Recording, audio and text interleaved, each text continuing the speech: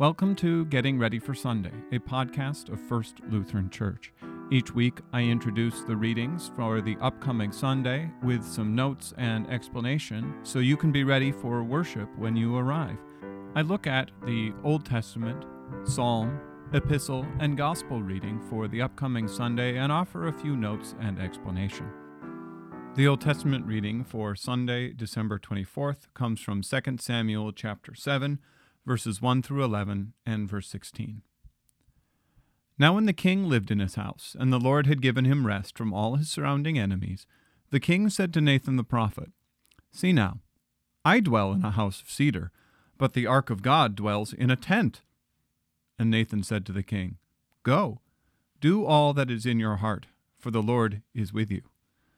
But that same night the word of the Lord came to Nathan, "Go and tell my servant David, thus says the Lord, would you build me a house to dwell in?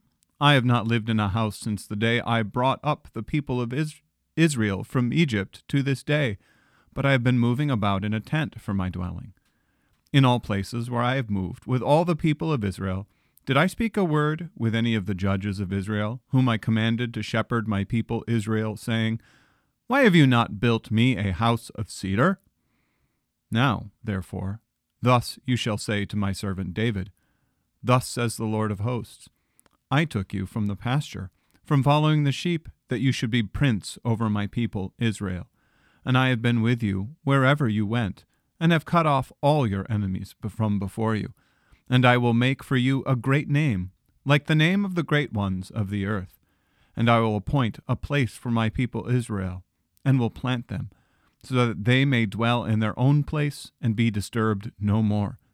And violent men shall afflict them no more as formerly, from the time that I appointed judges over my people Israel.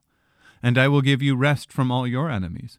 Moreover, the Lord declares to you that the Lord will make you a house, and your house and your kingdom shall be made sure forever before me.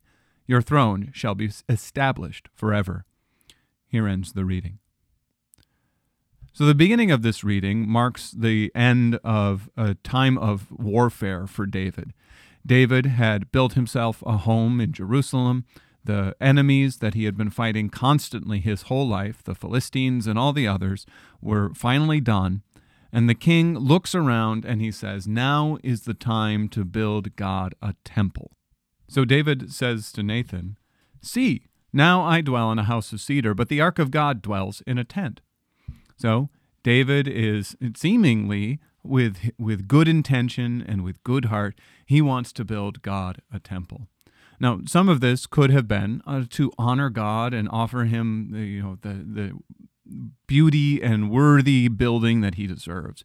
But another part might simply be that David is trying to establish in his city the presence of God.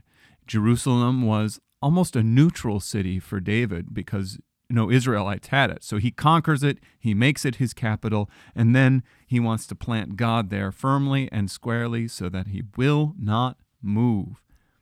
So this could be a way for David to say, I am establishing my kingdom in my capital city, and God is here too. He's not going to move away. So I think there's probably a mix of those two things. So Nathan thinks it's a great idea. Go for it. You can do it. But while he's sleeping, God comes to him and gives him a different word. He says, Would you build me a house to dwell in? I have not lived in a house since the day I brought up the people of Israel from Egypt to this day, but I have been moving about in a tent for my dwelling. So God is pointing back to what happened with Moses. They came out of Egypt. God instructed Moses to build the tabernacle. This tabernacle had been the place where the Ark of the Covenant dwelt for all of those years. They wandered through the wilderness. They carried the Ark of the Covenant and the tabernacle through the conquest, through the judges, through all of this time, all the way up through Samuel, Saul, and now David. And nowhere did God say, Hey, why have you not built me a house? Why have you not built me a permanent temple? God kind of liked the idea of having a tabernacle. It moved with the people. Now, this was especially important when the people were moving themselves, wandering through the wilderness. but it also was kind of cool that God would move around in Israel, that he could be in any place, that there are he could go to the north or to the south. Even though it doesn't sound like he was often moving around, it's kind of God is in the midst of his people. So he cites some of the things that he did not tell the judges to build him a house, and he did not tell anyone to do it. And so God turns around and says this to David instead. He says, I took you from the pasture, from following the sheep, that you should be prince over my people. And I have been with you, that you should be prince over my people of Israel. And I have been with you, and have cut off all your enemies from before you. And I will make you a great name, like the great ones of the earth. So he says, this is sort of a piece of the political puzzle here. Like David might have wanted to establish this temple in his capital city to establish his name and his house and his people. And God says, no, you don't have to do that. You don't have to build me a house to establish your name. I have already done it. Look at this. I took you from the sheep. I made you a great warrior. I made you king. And now you are the shepherd over all of my people, and I will take care of you. And even better that, through you, I will take care of all of Israel. He says, so that they may dwell in their own place and be disturbed no more, and violent men shall afflict them no more as formerly. And then he goes, and the last, moreover, the Lord declares to you that the Lord will make you a house, and your house and your kingdom shall be sure forever before me. Your throne shall be established forever.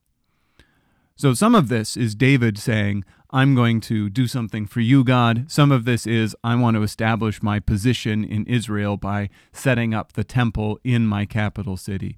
And God goes and he knocks down both of them. First is, God is the one who establishes David, and he does it not by building a temple, but by protecting him and being with him. And the second is, he goes, wait a second, you think that you're going to do something for me? Oh, no, you won't build a house for me. I will build a house for you. And that's really the heart of who God is that God doesn't really need anything from us. He doesn't need David to build him a house of cedar. He doesn't care about having a temple or a palace or a giant church or whatever. He isn't into those things like we are. Our buildings are for us. Like we build nice churches to remind us about God, not because God cares whether he has nice churches or not. What God cares about is what he gives to us. And so he turns to David and says, I will establish a house for you, and your throne and your kingdom shall be made sure forever before me. Your throne shall be established forever. This promise goes to David that one of his children will be on the throne of the kingdom of Israel forever.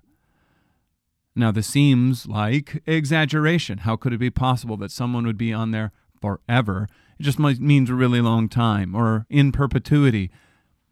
And that was true all the way up until we get to Jesus, who is of the house of David and is actually now on the throne of God's kingdom forever. He rules over all of us. And so David thought he was going to build this neat little house made out of cedar. It's going to be really pretty and do something for God. But instead what God does is he does something for David. And through David, he protects the whole world by sending his son Jesus to give us eternal life and a king that is on the throne forever. That's it for today. We'll see you on Sunday. Bye.